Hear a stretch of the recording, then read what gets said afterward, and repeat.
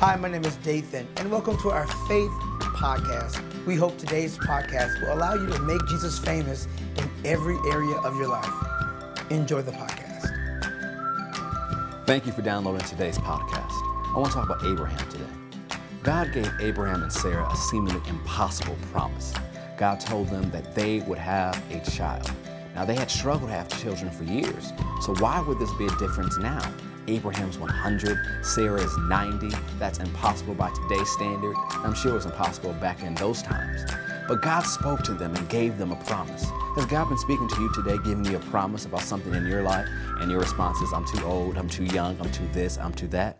Do you have a reason why it can't come to pass? I encourage you to be like Abraham. It says in Romans chapter 4, verse 19, and being not weak in faith, he considered not his own body now dead, when he was about 100 years old, neither yet the deadness of Sarah's womb. He staggered not at the promise of God through unbelief, but was strong in faith, giving glory to God, and being fully persuaded that what he had promised, he was also able to perform.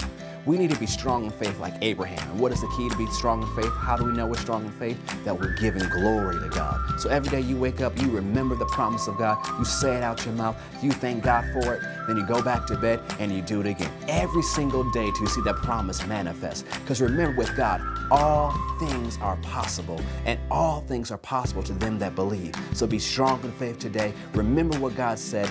Thank Him for it. Stay in faith. Don't consider your circumstances. Don't consider your education. Don't consider your body, your family, your background. Whatever seems to be limiting you from what God has told you, don't consider it. Consider God. He is faithful. He is able to perform it. He is able to do exceedingly abundantly, far above all you can ask, think, pray for, or imagine.